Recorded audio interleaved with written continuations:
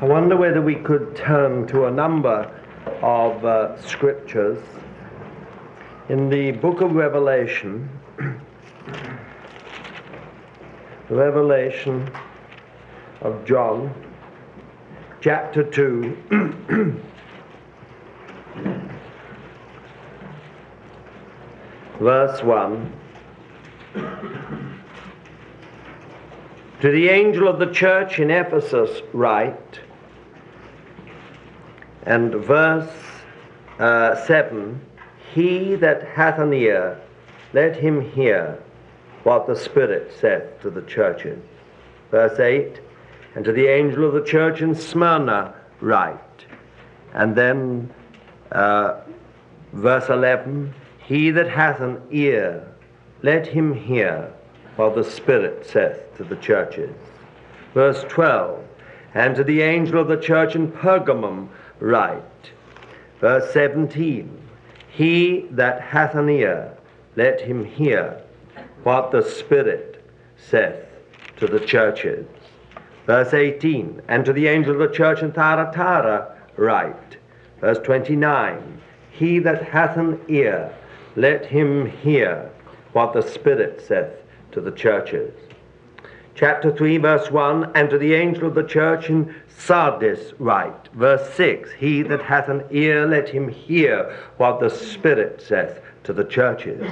Verse 7, to the angel of the church in Philadelphia write. Verse 13, he that hath an ear, let him hear what the Spirit saith to the churches. Verse 14, to the angel of the church in Laodicea write. And verse 22, he that hath an ear, let him hear what the Spirit saith to the churches.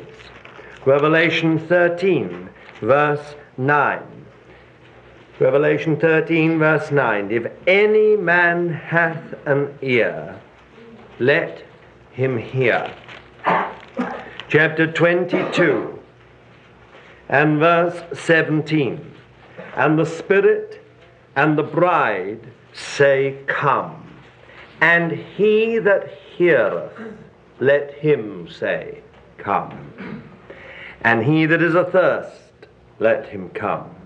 He that will, let him take of the water of life freely.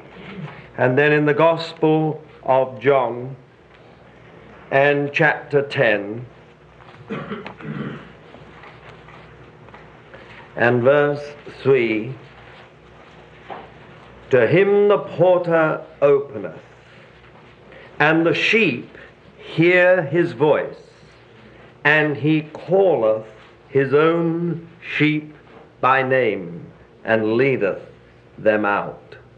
Verse 27, my sheep hear my voice, and I know them, and they follow me. Shall we just bow together in a word of prayer?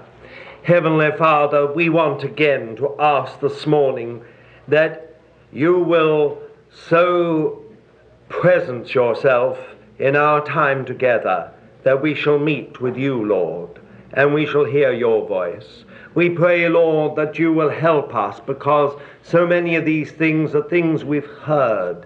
But, Lord, we pray that you will get them into our heart so that perhaps for the first time we hear in our spirit what you're saying. Dear Lord, we pray that you will wake us up to the days in which we live. And we may be those, Lord, who are able to take responsibility, able to lead your people, able to serve your purpose and counsel in our own generation. Lord, help us then as we commit ourselves to you. We thank you for the anointing which is ours through the finished work of our Lord Jesus. And we would by faith just take that anointing, grace and power for both the speaking and the hearing this morning. Lord, let your will be done in this time. And may the result and consequence be something very precious to yourself. We ask it in the name of our Lord Jesus. Amen.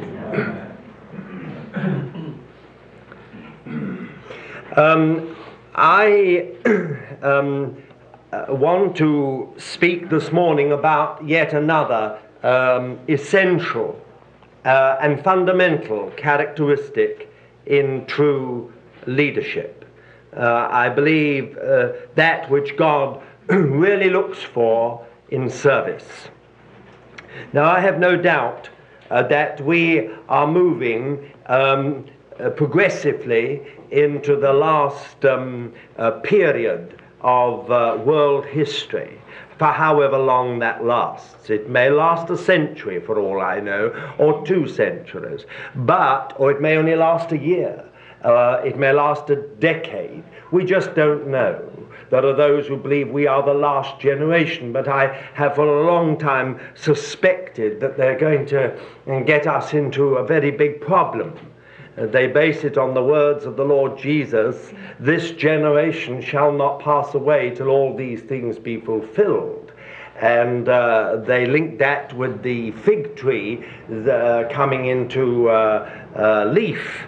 And if that's the case, and a biblical generation is approximately 40 years, then by 1988 the Lord Jesus has to return, give or take a few years, which means that either he might come in the next couple of years, or we may have to say, or shall we say, 1992.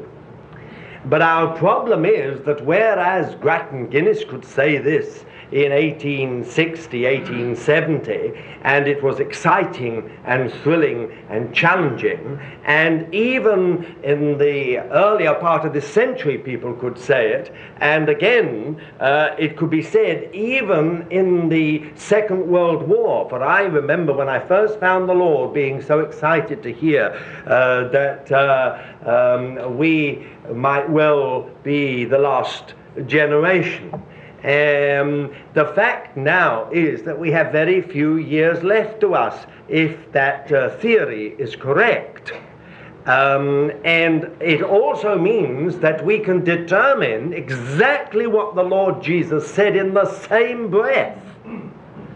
In the same breath that he mentioned, "This generation shall not pass away till all these things be fulfilled," he said, "No man knoweth the day nor the hour, not the angels in heaven, not even the Son of Man, but the Father only."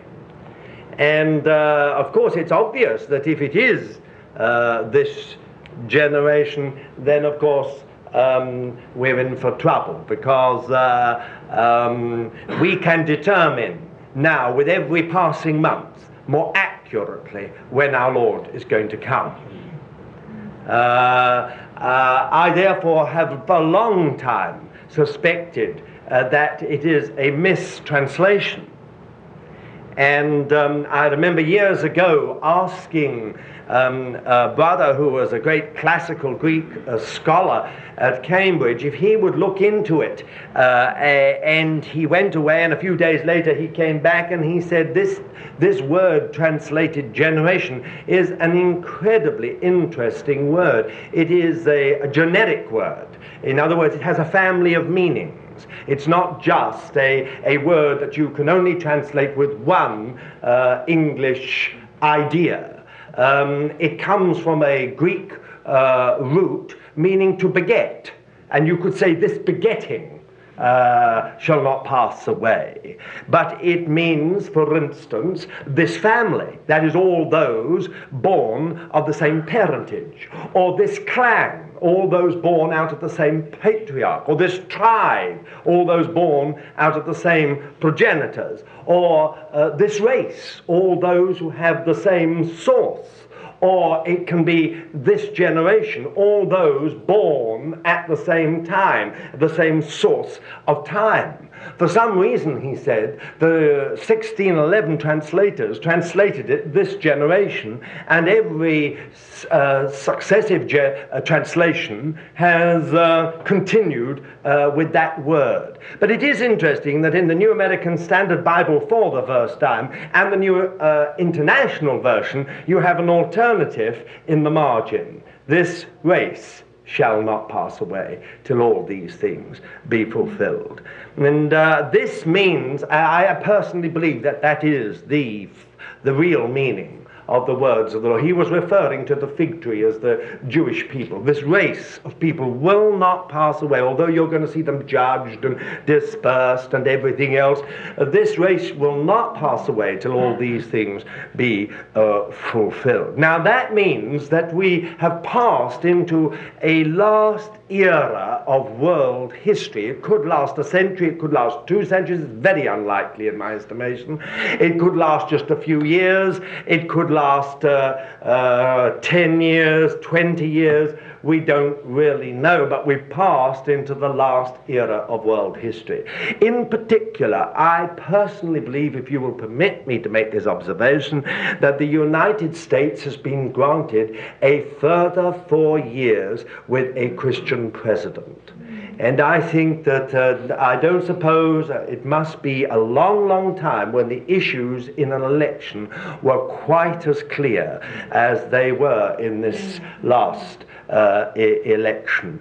And I think it would have been a judgment of God upon the American people if Mr. Reagan had not been elected, which means that you have a 4-year period with a man, with whatever his faults might be, who really is a man who fears God and honors God. And in this sense, it seems to me that the whole American people are being given a further opportunity, a further chance almost, if I could so use the word, to seize the grace of God and move more deeply into the way of the Lord for these times. And in particular, therefore, why I've said all this is because I believe that leadership is vital, it's strategic in this matter.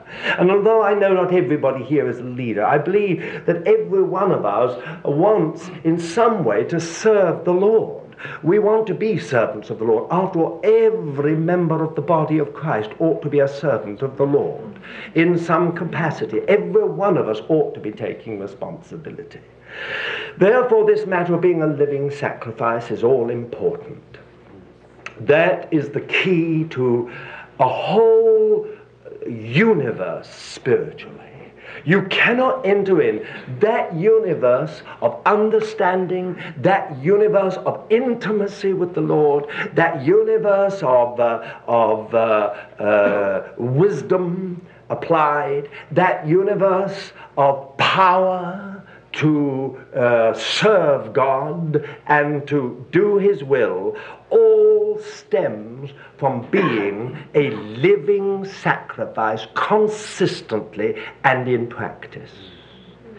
When you know it all up here, but you're not a living sacrifice, that whole spiritual universe is closed. It's as if there is a closed heaven over us. It's not open. God never opens His heaven to the egocentric. He will save us because He loves us. But He will never, ever bring us into that universe of understanding, that universe of intimacy, that universe of practical union and communion with Himself until we become living sacrifices. Now, I want to take up yet another matter which I believe to be, amongst many, but I believe to be a priority, and it is the question of hearing the Lord. Now, that must seem to many of you like kindergarten, hearing the Lord. But in fact, this matter of really hearing the Lord is strategic. It has to be a fundamental and essential characteristic of the servant of the Lord. You see, it is one of the things that continues to amaze me wherever I go over the world, that so many people have a problem about hearing the Lord. I suppose one is asked more questions about how to know the will of God, and how to know what is the will of God for a person, and how to really sort of know what God is saying than any other area.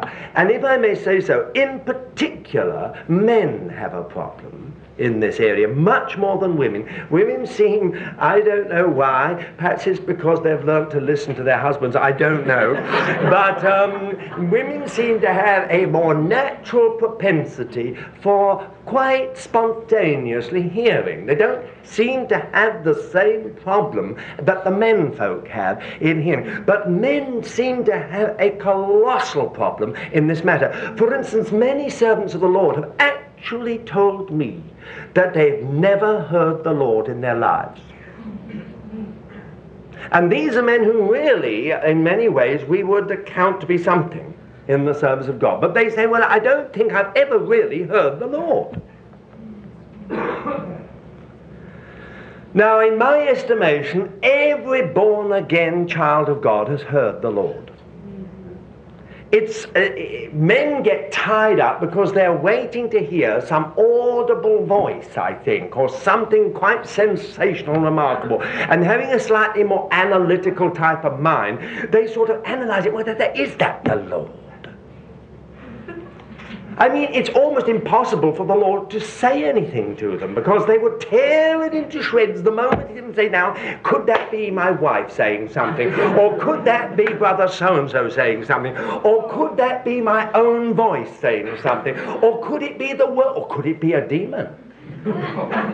You see, in other words, the moment the Lord says anything, the whole great process starts in the mind of dissecting, analyzing, putting it under the microscope, inspecting it as to whether it really is. So, of course, nothing ever gets done.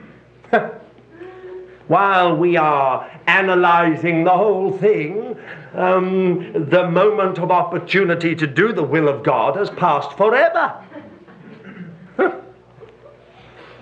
And the Lord in his grace has to come back and shout again. Only to be faced with the same problem. That the more he shouts or speaks, the more dissection takes place, the more analysis takes place.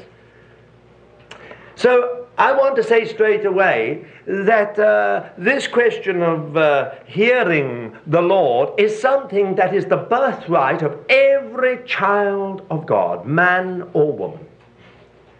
And that every child of God, God would speak to.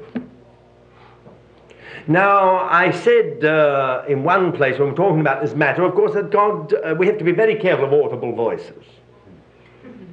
And someone got hold of me and said, well, I think I heard the Lord once audibly. Well, I've known other people. I myself have heard the Lord audibly. But we do have to be careful of an audible voice, because very often it can be demonic. So the audible voice is not the problem. If some of you fellows have got a problem about this, well, I've never heard an actual kind of voice like a human voice saying, do this, do that, go here, go there. I've never heard it. The point is, in your spirit, you have a receiver, a spiritual receiver. And God, or the Spirit of God, can transmit, communicate with you. It's not that you actually hear an audible voice. It is that you receive the communication. Now, do you get what I'm trying to say? When the Lord said in Revelation again and again and again, he that hath an ear, not being sarcastic, even if one of your ears is deaf, and you've only got one functioning ear, well, if you've got one ear, here. The Lord was not being sarcastic, because earlier when he was actually physically speaking to people, he said, he that hath ears to hear, let him hear. But when it had passed into another realm altogether of life in Christ, of being born again by the Spirit, he says, he that hath an ear, in other words, he that has the ability in his spirit to hear what the Spirit is saying. The Spirit hasn't got a mouth, he hasn't got a tongue, he doesn't have those physical things to be able to actually speak like you and me, but the Holy Spirit speaks, he communicates. And in your spirit, you have the spiritual apparatus to receive the communications of God. Do you understand what I'm trying to say? So that every child of God in his spirit or her spirit has the ability to hear and to understand what the Lord is saying, what the Spirit is saying at any given moment.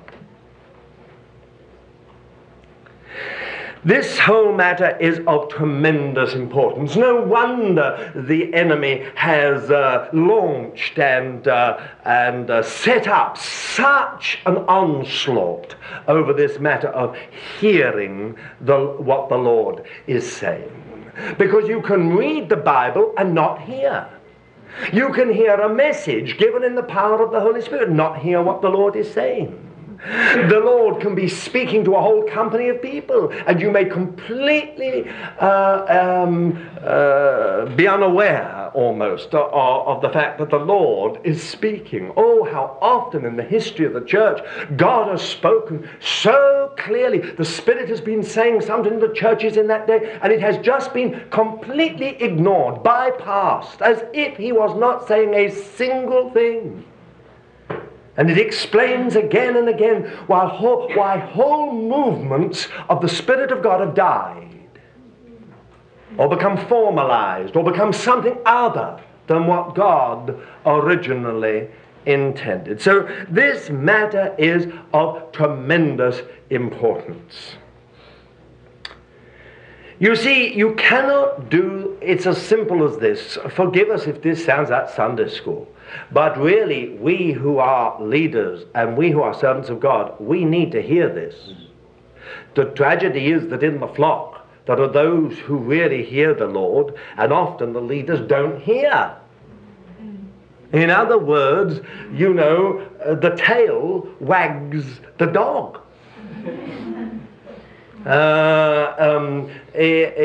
All the direction comes from the rear.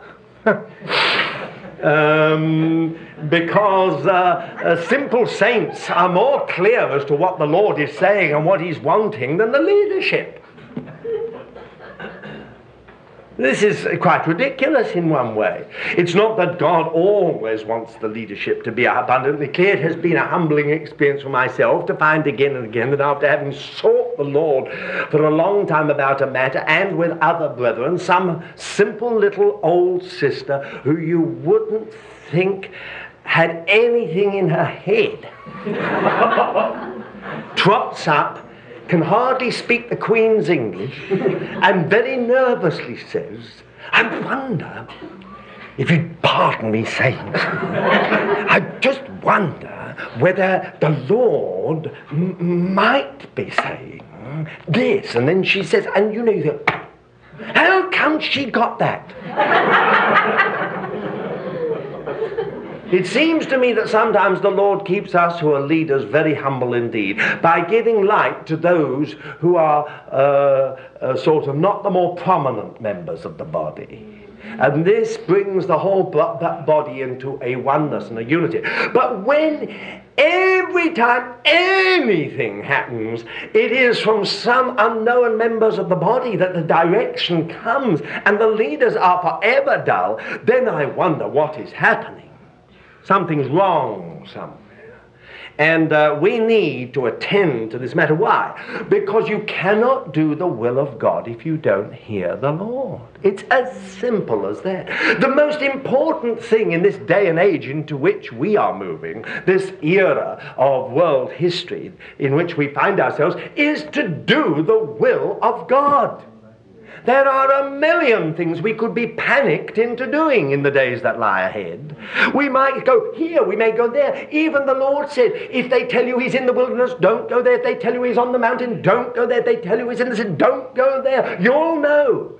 But if you and I do not know how to hear the Lord, how can we do the will of God? The weaknesses which could have been masked in the day of affluence and prosperity and peace, when it comes to great strife and great problem, will be exposed.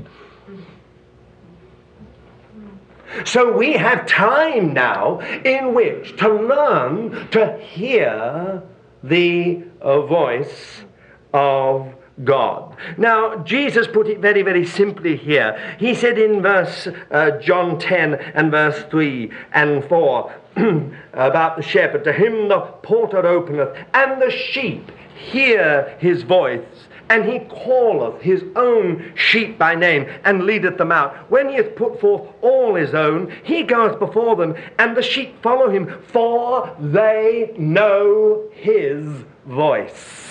And a stranger will they not follow, but will flee from him, for they know not the voice of strangers. I come from a part of the world in which there are a lot of sheep. I was brought up in Britain where there are millions of sheep, and I now live in another part of the world where there are sheep everywhere. Sheep and goats all mixed up together. It is an amazing thing. It has never ceased to amaze me that when one went into a field and the sheep were perfectly happy and you talked to them, they shied off. But in our part of the world, some little Bedouin boy comes and says a few words and all the sheep come immediately. If I go and stand there and say a few words, even aping exactly what he is saying, they all run in the opposite direction. He says a few words and they come immediately to him. It is amazing to me. Now, I think some of you may know that sheep are given to disease. They are not only very silly creatures, but they are also given to much disease.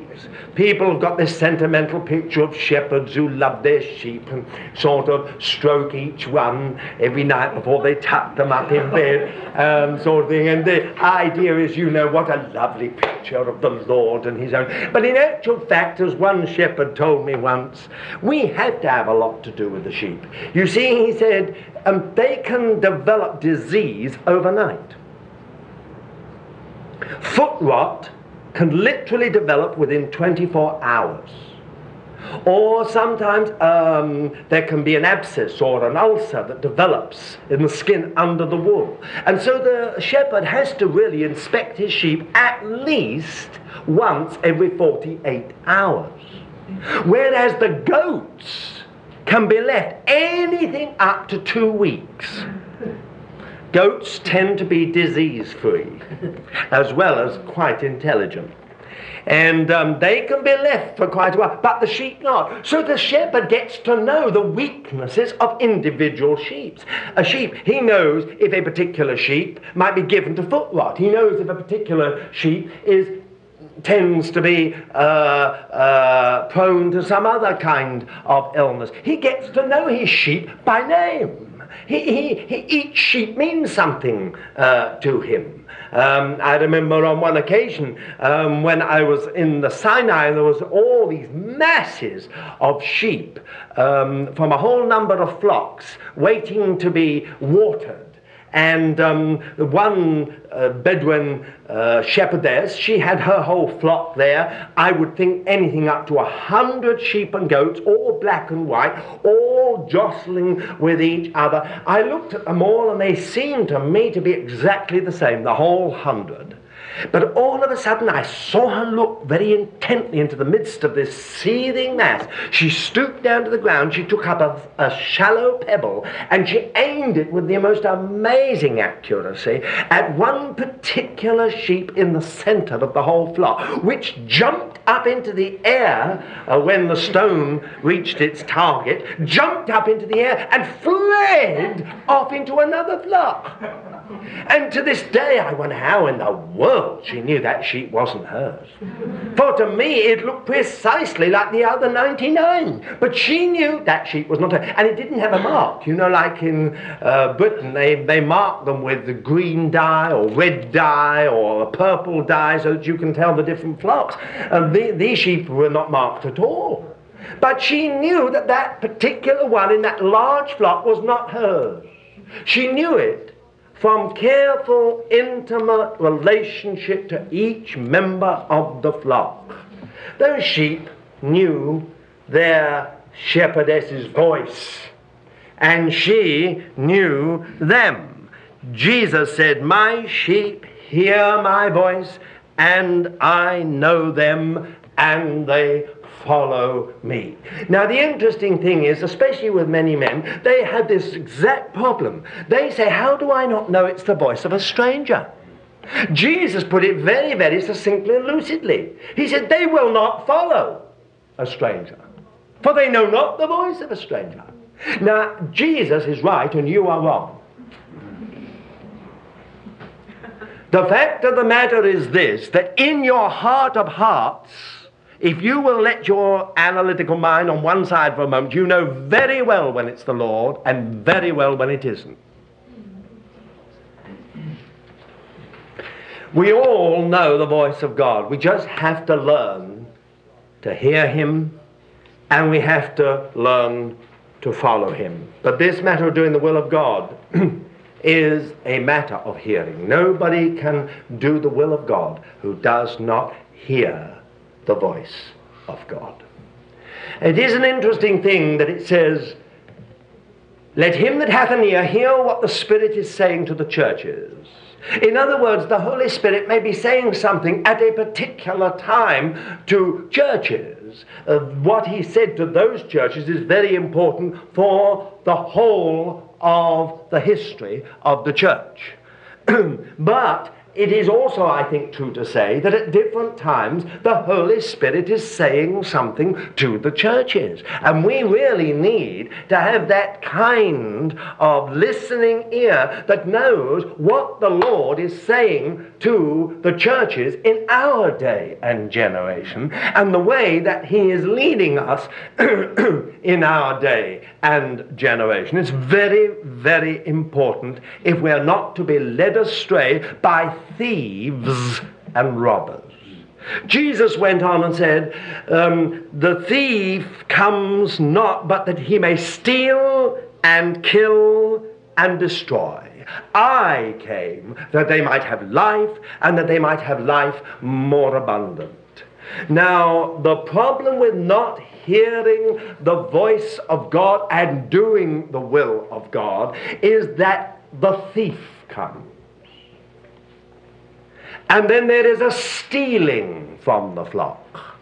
And there is a killing of the flock. And there is a destruction of the flock.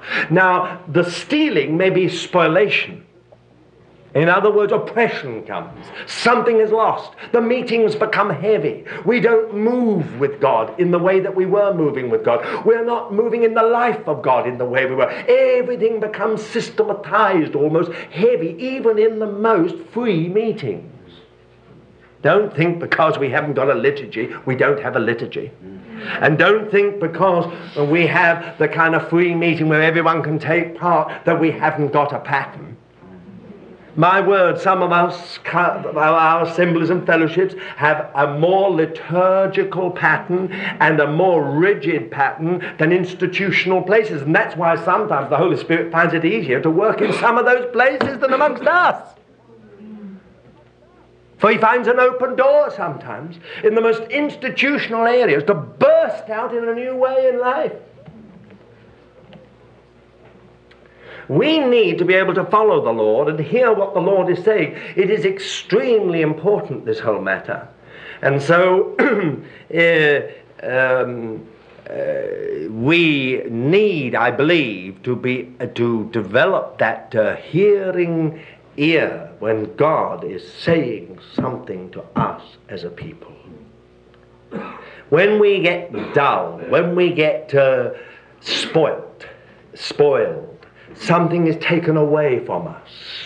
The livingness of our fellowship, the power of the Lord in our midst, the wonders and signs that God did, these things disappear, and a thief has come. He's stolen.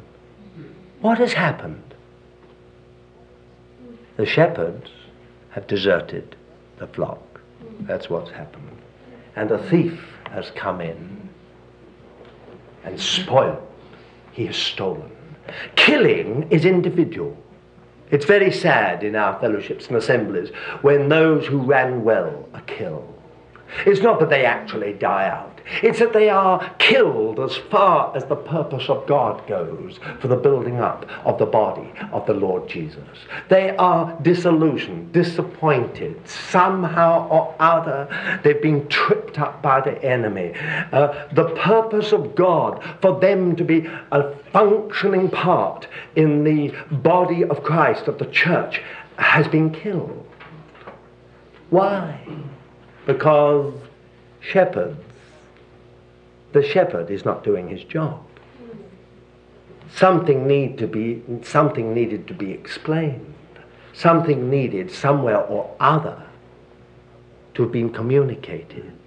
Perhaps a weakness at the very beginning, sometimes known by the shepherds, has never ever been communicated to that person, and they've been unaware of it until the enemy blew it up into an area where he was able to kill the purpose of God for them in that particular part of the body. And the destruction is not just, I believe, a personal thing, but is probably a destruction of a whole company. Oh, when we look into the history of God's work, how many assemblies and companies have come together, functioned really in the life and power of God and according to the will of God, and now today they are no more. Destroyed. The thief has come to steal, to kill, and to destroy. What is the purpose of Jesus? It is they might have life, and that they might have life more abundant. In other words, the whole purpose of the chief shepherd is that the flock may be kept in eternal life and overflowing and abounding life. So every under shepherd has got to be someone who can hear the Lord.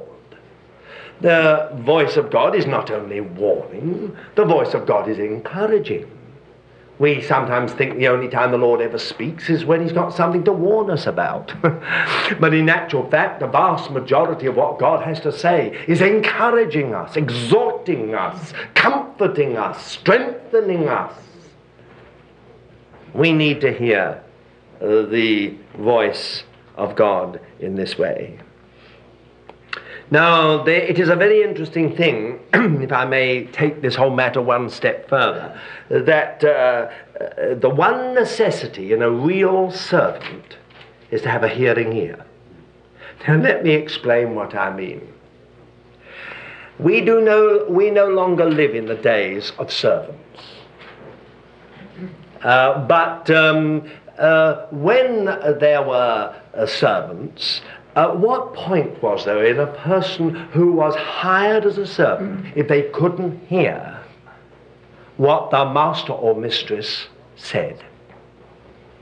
They did their own thing, their own way, at their own time. That's not service. Now, you understand what I'm trying to say? I am saying that if you want to be a good servant, the one thing in a servant is hearing. It's no good at hiring a deaf servant. If you suddenly say, we've got 5 people come to lunch, they can't hear, they're going to go on cleaning the sofa. I said we've got 5 people coming to lunch. They may come to lunch, the silver's still being clean. What's the point of having a servant like that? But the work of God is filled with such servants. The Lord is saying such and such is going to happen, and they go on cleaning the silver. It's service done at their own time, in their own manner, and according to their own concepts. This is not service. Now, it is a very interesting thing that the 4 Gospels reveal the Lord Jesus in different ways. Matthew reveals him as king. Luke reveals him as man. John reveals him as God. And Mark reveals him as servant. It is very interesting that when John is used by the Spirit of God to interpret the Lord Jesus as God, he doesn't begin with any pedigree. He has no time for pedigrees. We nowhere find Jesus was born of so-and-so, who was begat by so-and-so, who was begat by so-and-so, who was begat by so-and-so, because it had no meaning for the Gospel of John. John begins with these words: in the beginning was the Word, and the Word was with God, and the Word was God. And then he goes on to say, and the Word became flesh and dwelt among us, and we beheld his glory, glory as of the only begotten of the Father, God the Son. And when we come to Matthew, and Matthew, the Holy Spirit uses Matthew to interpret Jesus as the king, we don't go too far back. We just go back to Abraham, and we discover that Jesus has a whole pedigree that goes back to David, and through David back to Abraham. That's all that's needed, because he's a king. A king has to have a pedigree. Now, of course, you don't know anything about kings on this side of the Atlantic, only that you had a Thanksgiving Day, the other end you got rid of them. I mean, on the other side, we know quite a lot about kings. We would never, ever accept someone to be crowned in Westminster Abbey in the United Kingdom, that is Britain, if they didn't have the right pedigree. A person can't just appear from anywhere and say, I am a member of the royal family. We want their pedigree. It is absolutely essential to have the pedigree. So when Matthew reveals Jesus as king, as great David's greater son, as the one who will sit upon the throne of David forever, he gives us the pedigree, and it's very important. Now, when Luke reveals Jesus by the Holy Spirit, he is inspired to interpret Jesus as the Son of Man. He gives a pedigree that goes right back, not only to David, right back to Abraham, but beyond Abraham to Adam. To say, well, he is man. He's not just and only even Jewish, and he's not just and only great David's greater son, and he's not only a son of Abraham, he is a member, as it were, of the human race, going back to Adam. But when Mark is inspired by the Holy Spirit to reveal Jesus as the servant of the Lord, there is no pedigree whatsoever. Suddenly, at the beginning of Mark, dramatically, almost sensationally, we find Jesus is there. By the Spirit, he goes out into the wilderness and meets Satan. It's almost as if it just begins like that, with the words of John the Baptist, making a way, a highway for the Lord in the wilderness, preparing the way for the Messiah to come. And Jesus is almost within a few verses of the opening chapter of Mark's Gospel. You have Jesus. No pedigree. Why? Because God is saying, I don't need a pedigree with a servant. The thing that matters with a servant is not to know that he has blue blood, aristocratic blood, noble blood, or royal blood. The thing that matters with a servant is that he's got a hearing ear. If he can't hear what I want him to do, what point is there in having a servant? So we find from the very beginning that Jesus, as the servant of God, is the one who hears the Lord. And because he hears the Lord, he is able to do the will of God. This is so important. You read in Psalm 40 and verse 7, in that wonderful messianic psalm, these words. Then said I, let me read from verse 6. Sacrifice and offering thou hast no delight in. Mine ears hast thou opened. Burnt offering and sin offering hast thou not required. Then said I, Lo, I am come. In the roll of the book it is written of me, I delight to do thy will, O my God, yea, thy law is within my heart. Now this little word, mine ears hast thou opened, is very interesting in Hebrew. Because what it really says in a very awkward and strange way is, my ears have you digged, or my ears have you pierced through. You've done something to my ear. And it's almost as if the Messiah is saying, I delight to do thy will, O God, because you've done something to my ear. You see, the ear has been opened. Now, I was talking about being a living sacrifice. Dear friend, don't get it wrong, but to hear what I'm saying. You can be a living sacrifice, but if you don't hear the Lord, a lot of your being a living sacrifice is going to be ineffective. The Lord says, sacrifice and offering thou hast no delight in. Is exactly opposite to what we think, that the Lord delights in it. He says, sacrifice and offering thou hast no delight in, unless it leads to a pierced ear. Burnt offering and sin offering thou hast not required. Then said I, Lo, I am come to do thy will. I delight to do thy will, O my God. Thy law is within my heart. You will remember that in Deuteronomy, we have the picture of a servant who goes out.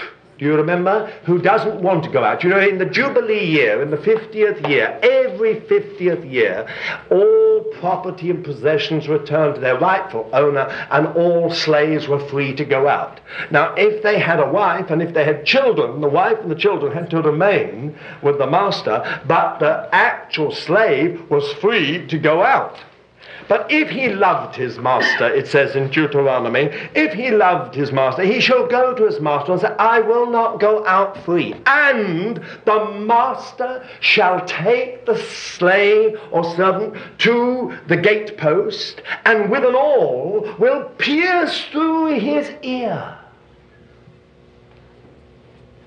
Now, isn't that interesting? In other words, piercing through his ear, he had a little ring in his ear, rather one of these modern customs that seems to be taking over today, only it's not service. The thing is, the pierced ear for the man was, with the ring in it, meant he was a slave or servant forever, voluntarily, in the house of his master.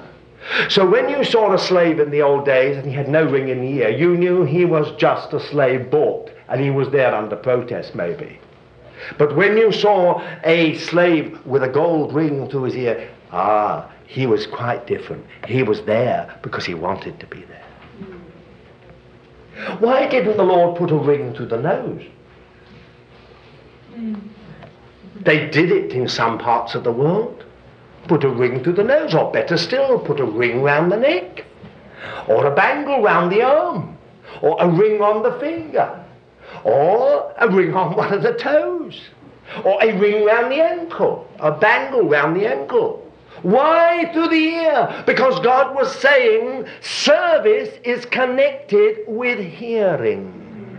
So if he wants to be a servant forever, then he always says, I've got his ear. I've got his ear. What point is it if you're called a servant of God and God hasn't got your ear? Have you got a pierced ear?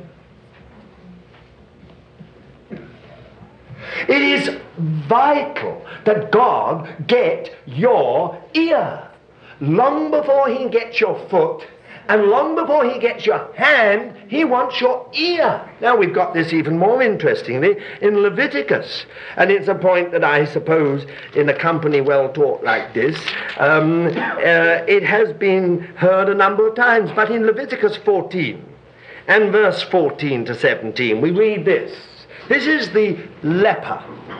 And this is the cleansing from leprosy. When the leper has got delivered from his leprosy and is healed from his leprosy, this is what has to take place. And the priest, verse 14, and the priest shall take of the blood of the trespass offering, and the priest shall put it upon the tip of the right ear of him that is to be cleansed, and upon the thumb of his right hand, and upon the great toe of his right foot. Ear, thumb, toe. Will you notice that it's that way round? Not toe, thumb, ear. It is ear, thumb, and toe. It is not thumb, toe, and ear. It is ear, thumb, and toe. Oh, I know I'm treating you like Sunday school kids, but the thing is that if you can only get hold of it, it's so simple. God wants your ear first before he gets your hand and before he gets your foot. The trouble with us is that when we're leaders, we want to be always doing something with our hands. Let's get on with it. Come on, Lord. You know, I don't want to sit there like Mary mystically listening. Let's get on with it. Put something in my hands, something I can do. Our feet have got an itch in them. They want to run. They want to sort of get on with things, get things done, go places with God. God says, it's no good. If you think you're going to go places with me and if you think you're going to work my works, the first thing I need is your ear. So when he cleanses you from sin, the first thing that the blood touches is your hearing, so that you can hear God. And then you're doing, and then you're walking. Even more interestingly, if you go on, and the priest, verse 15, and the priest shall take of the log of oil and pour it into the palm of his own left hand. And the priest shall dip his right finger in the oil that is in his left hand, and shall sprinkle the oil with his finger 7 times before the Lord. And the rest of the oil that is in his hand shall the priest put upon the tip of the right ear, that is to be cleansed, upon the thumb of his right hand, and upon the great toe of his right foot, upon the blood of the trespass offering. Now, isn't this interesting? And will you notice that the Lord makes more of the oil than even of the blood? It's interesting that the blood is not poured into the palm and then sprinkled 7 times before the Lord. But when it comes to the oil, he pours it into the palm of his left hand, the priest, takes it with his right finger and sprinkles it 7 times, meaning totality. And then he takes the rest of the oil and he puts it first on the ear, then on the thumb, and then on the toe, all of the right side.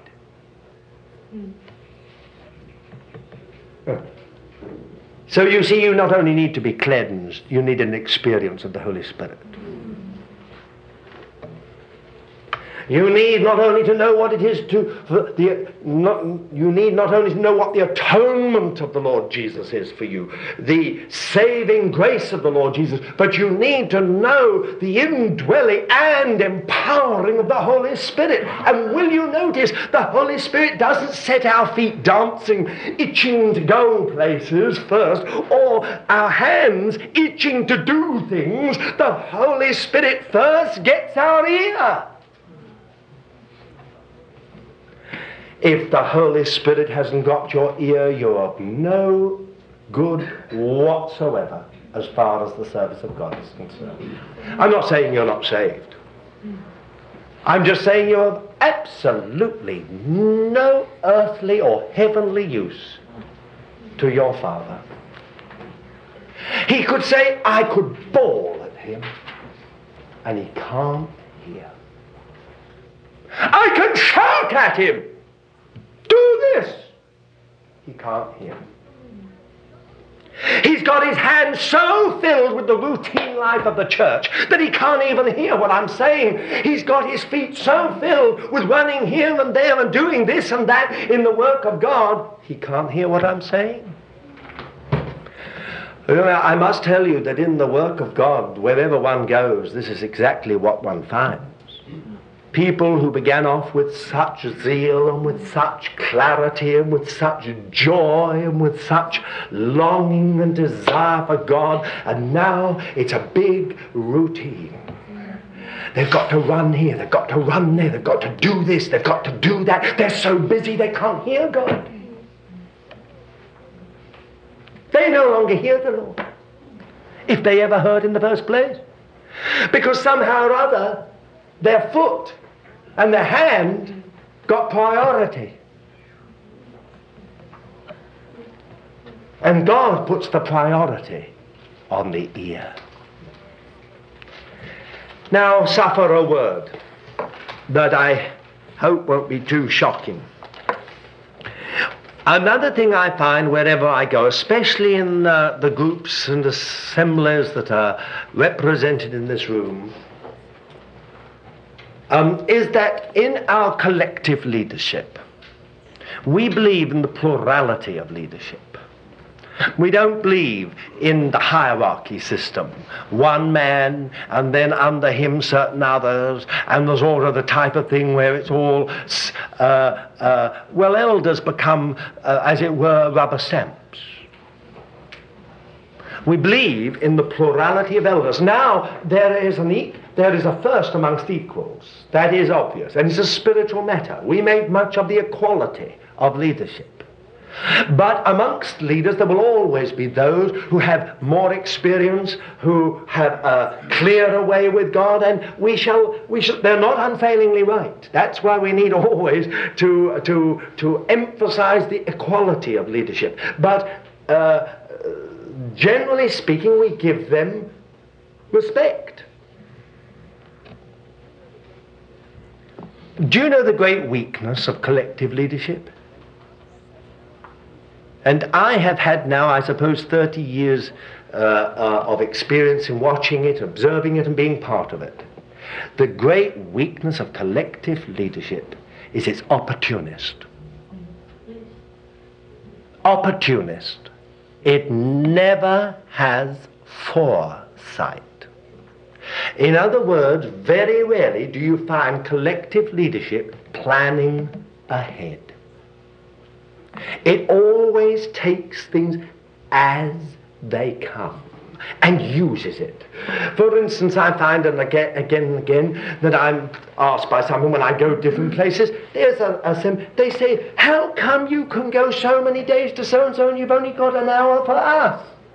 And I say, because they asked me 2 years ago. That's why. Oh, but you belong to us. I certainly do belong to you. But if you don't take a thing, do you understand what I'm saying? I'm using myself as an illustration, forgive me. But it's so with them, you see, we wait until we hear a brother is moving through, and then we say, oh, do you think you could come and give us a day or an hour or take this time or that time? And we can't say, how come he's going off so-and-so and doing this and doing that? You see, we're so busy with the routine life of the church and the responsibilities and the burdens that we could never hear the Lord for anything ahead. It is a tremendous thing when brethren get a burden for the future. In other words, I don't mean the far, far future, but I mean they get a burden for something ahead. They feel it would be good if we had a sisters' weekend, or it would be good if we had a young people's time, or it'd be good if we did this or that. In other words, they plan ahead for the needs of the flock. So you see, brothers and sisters, the problem with collective leadership is that normally speaking, you get 3 or 4 brothers all and inwardly in their hearts a little afraid of taking the initiative, lest the other brothers should think, oh, so-and-so's making a bid. Who does he think he is? So we're always a little afraid, you see. So we've got, and of course, we've all got to be broken and humble and modest which means we all sit in the back seat and nobody does anything. So you see, it is tremendous importance for brethren to get to know each other, to get to understand each other, and to be able to understand the temperament of each one, and to be able to trust the Lord in one another. So that if a brother has a burden and says, I think it would be so good if we were to do so, that it could be taken up in prayer, is the Lord saying something?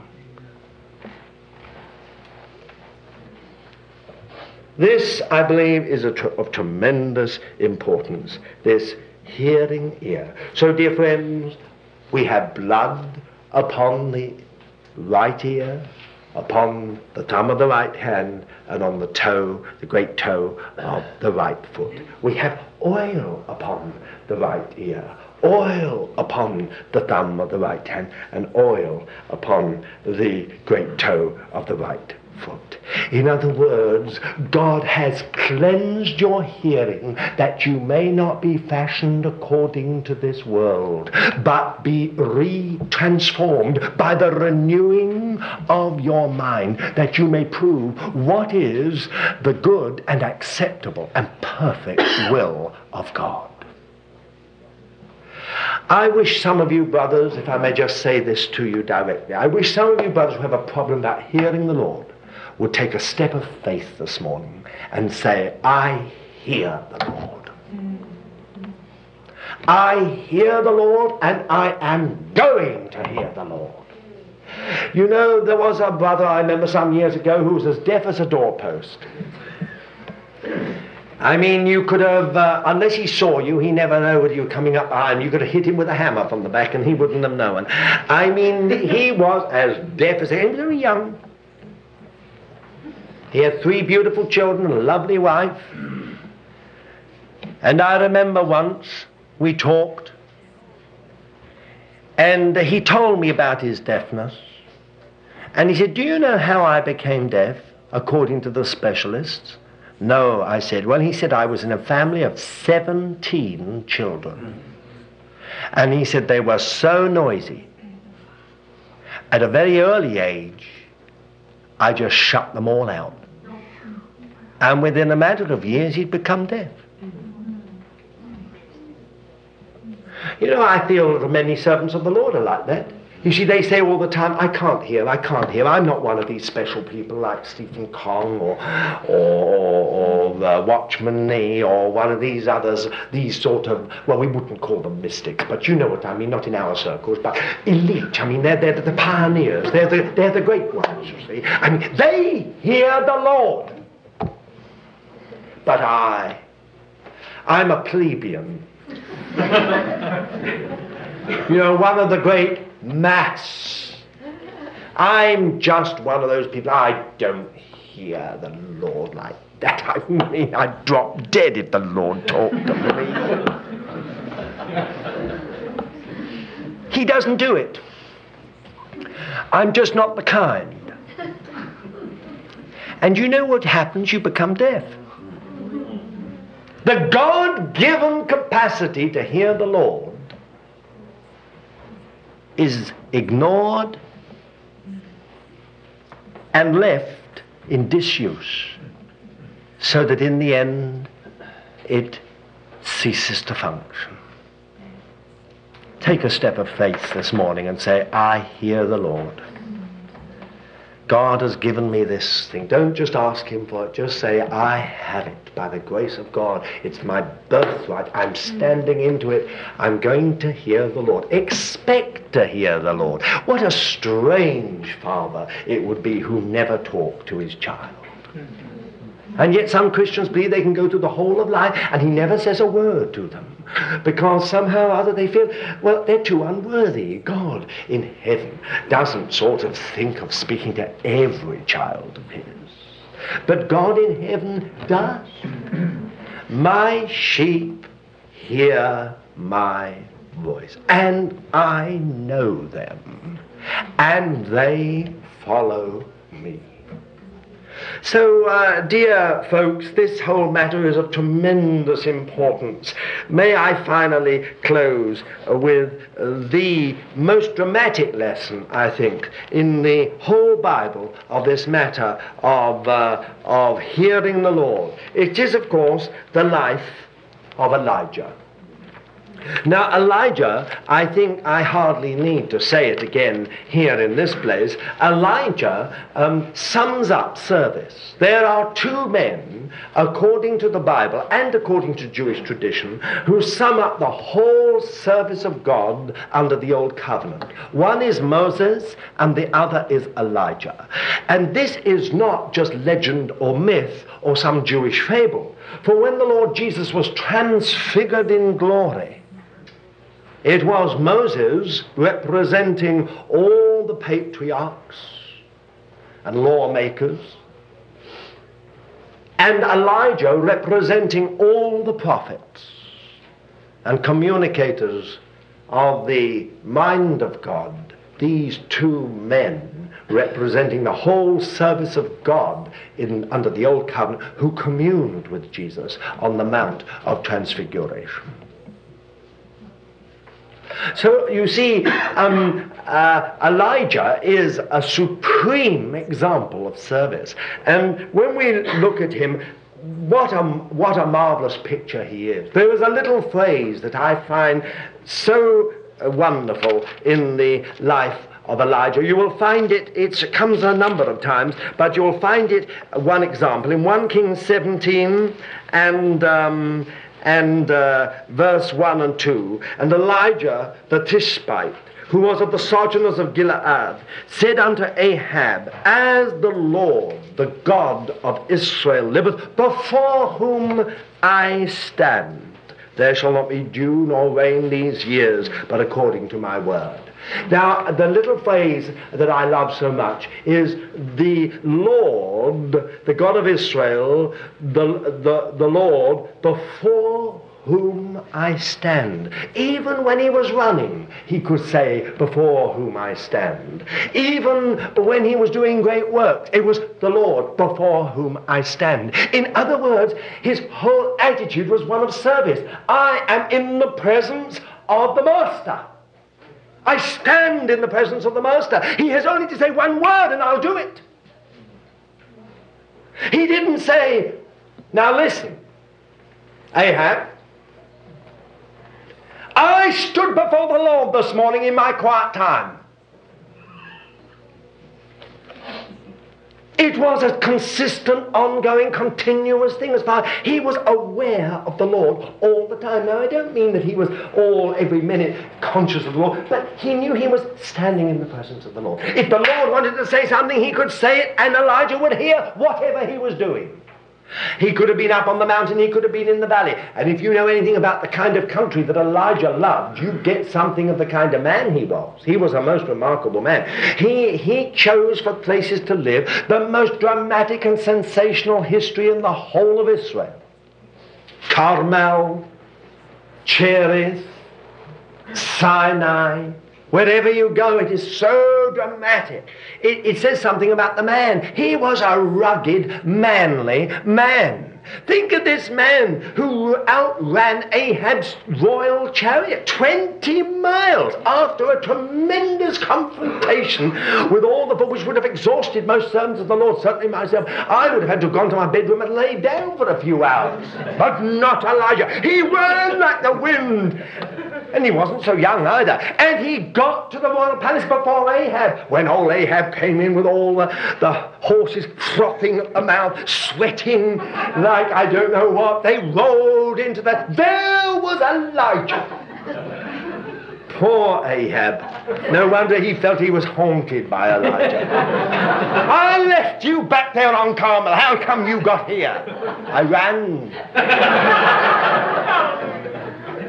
The Lord didn't even transport him and drop him, like he did Philip on one occasion.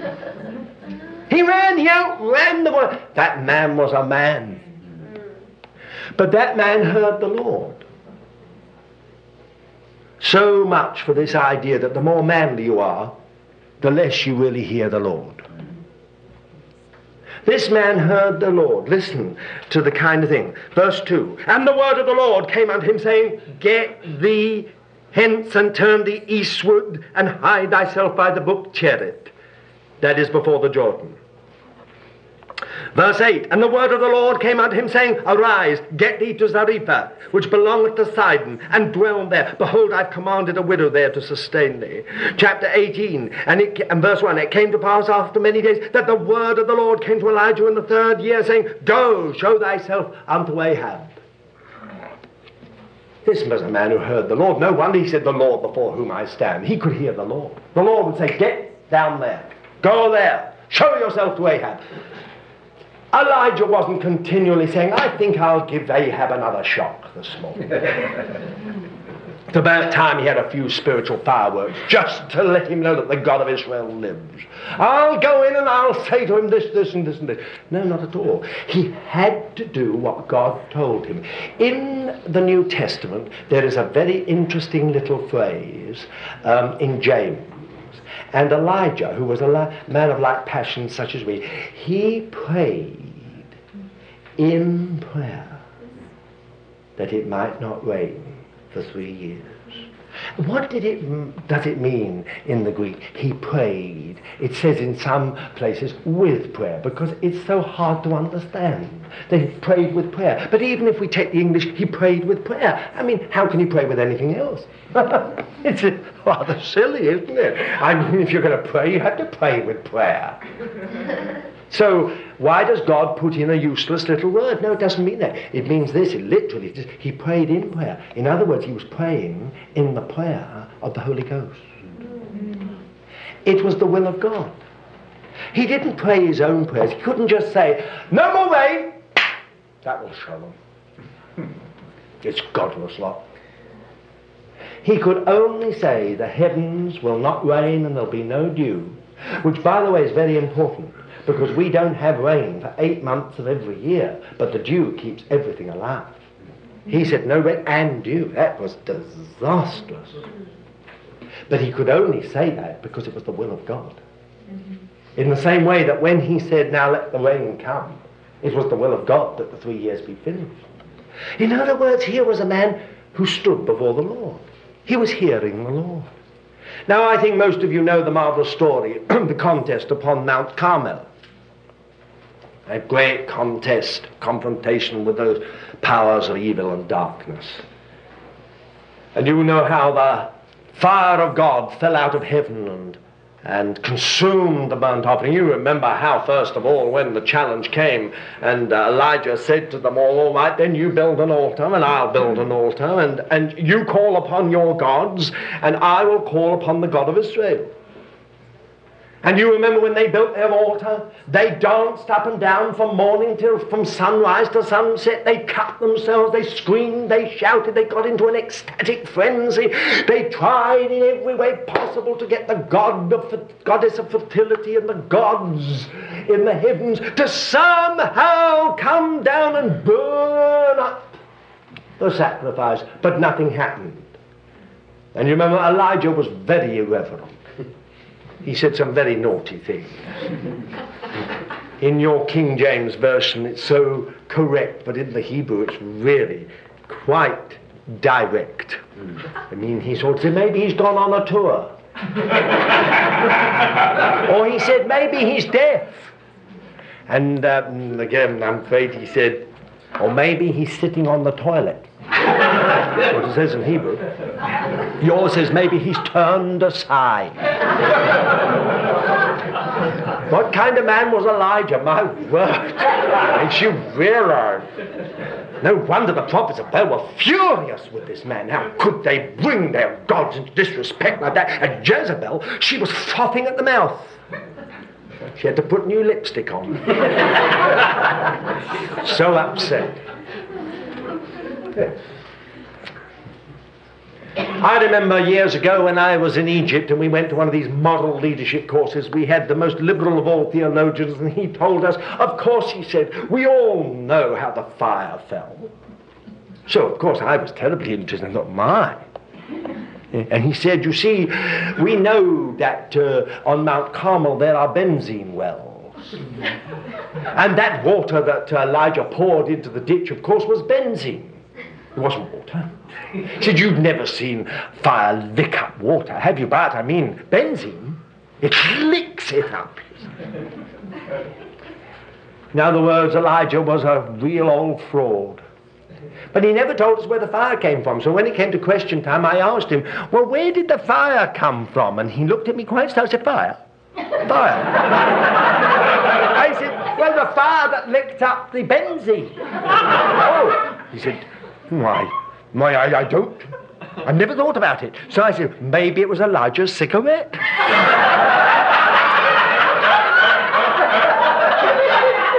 Still, I shouldn't have told you that. That's naughty. No. Elijah had a contest with a confrontation with the powers of darkness. It was a real confrontation with the powers of darkness. And when the fire fell, it fell from heaven. And it fell at the exact time of the evening sacrifice in the temple at Jerusalem. And at that moment it consumed everything. And all the people said, the Lord, the God of Israel, He is God.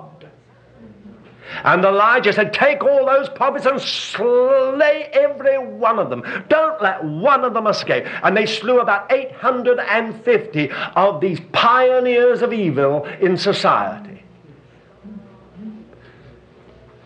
And somehow or other, some messenger fled down the motorway to the royal palace some 20 miles away and said to Jezebel, do you know what's happened? All your favorite priests are all dead.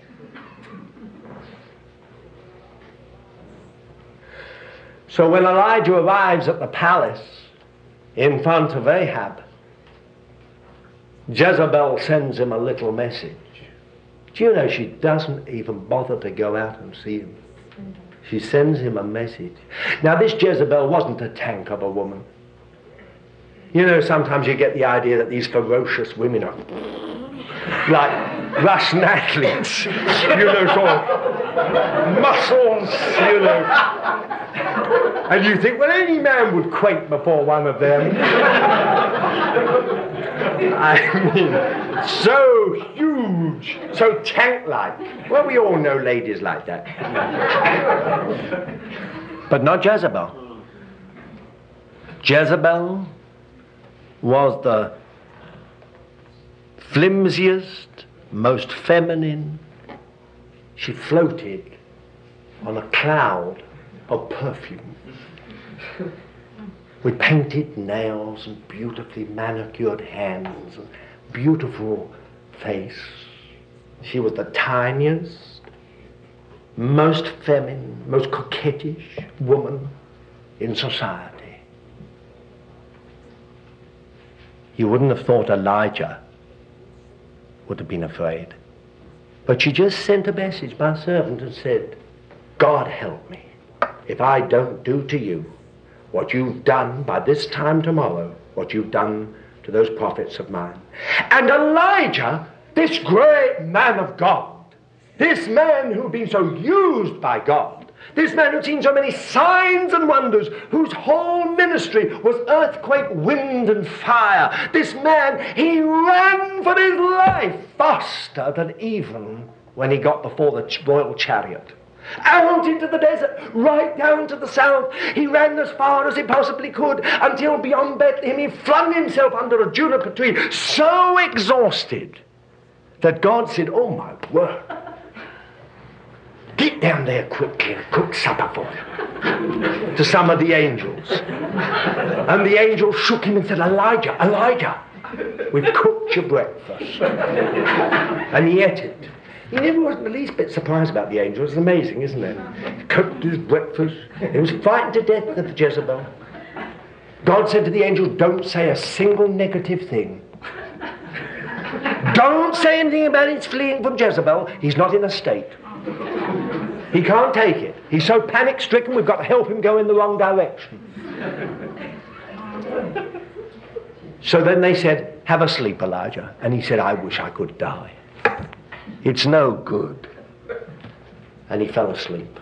Now, of course, it was the day. It wasn't night, because you don't travel in our part of the world during the day, in the old days, but in the night. And he slept. And then the angels went and woke him up again and said, Elijah, another meal. Not a word of rebuke. The Lord helped him go in the wrong direction. It was as if the Lord said to the angels, nothing negative, I'll catch him the other end. Just like the Lord got Peter when he shouldn't have been fishing in Galilee. The Lord said, let him go. I'll get him. Or like the two going to Emmaus. They had no business to be going in the wrong direction, but the Lord got them. Sometimes, you know, we can go in the wrong direction, and a true servant of the Lord will help someone go in the wrong direction, because God will get them the other end. But that might be misunderstood by some of you. Anyway, Elijah was going in the wrong direction, and he went and went and went and went 40 days and 40 nights until finally he came to Mount Horeb, and there he recovered and got a little bit back of his calm. And then the Lord said to him, Elijah! Yes, Lord. Who told you to come here? You remember? What doest thou here? It says in the King James. Who told you? Did you hear me say, get thee to Horeb? And Elijah, with the shrewdness that belongs to our race, never answered the question. He said, oh Lord! He said, do you know what's happening in the land? Everyone is dying left, right, and centre. They've killed all your servants and cast down your altars, and I, even I only, am left. And the Lord said, all right, Elijah, stand where you are. And he stood. And then there was a tremendous wind. Now, the wind in Sinai can actually split rocks. It's such force. And it came with such power that it hit the mountains and the rocks exploded and broke and rumbled down. And Elijah loved every minute. Oh, Lord, he said, this is terrific. And the Lord said, I wasn't in the wind. I caused it, but I wasn't in it. And then there came an earthquake, and the whole place shook and heaved up and down. Of course, probably most of you know that our side of the River Jordan is going up an inch a year, and the other side is going down an inch, and we are parting company by an inch every year, which means that if we only wait long enough, our problems in the Middle East will be solved by natural causes. But anyway, you can imagine mountains going up, valleys going down, great crevices opening, and Elijah loved it. Oh, Lord, he said, this is terrific. And the Lord said, I caused it, but I'm not in it. And then a fire roared up the mountain. You would have thought that Elijah would have fled into a cave, covered his head and said, oh, Lord, have you ever seen a forest fire? It roars like an express train with such power, with such velocity. But Elijah stood there erect and said, Lord, this is tremendous. What a display of divine fireworks, Lord. It's terrific. And the Lord said, I caused it, Elijah, but I'm not in it. And then there was a still, small voice. And when Elijah heard, in Hebrew it is a sound of gentle stillness. When Elijah heard the voice of God, he crumbled. He wrapped his mantle round his head, fell on his face before God. And the Lord said, Elijah, what are you doing here? Have you got the message? You see, the whole of that man's ministry was wind, gale, force, power. Tremendous earthquake ministry, shaking whole nations, turning society upside down by the word and works of God. Fire, the the Holy Spirit in person.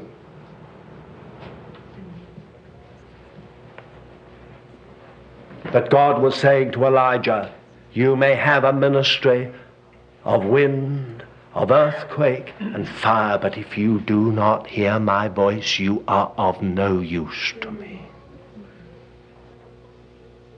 Far more important than a mighty ministry like that is a voice that can be heard in your spirit. Then, Elijah, you wouldn't have fled from Jezebel. If you had only heard me, I would have told you to stand there. And you know, Jezebel's end, she was thrown out of the window by rebels, and the dogs ate her. Could have happened a few years earlier. Elijah could have stood there, and God would have said, I'll tell you what to tell that Jezebel. Don't you worry. She's challenging me, not you.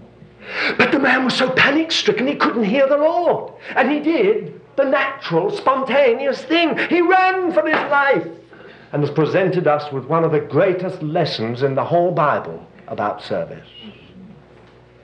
Having served God in the most tremendous way, we can just not hear him.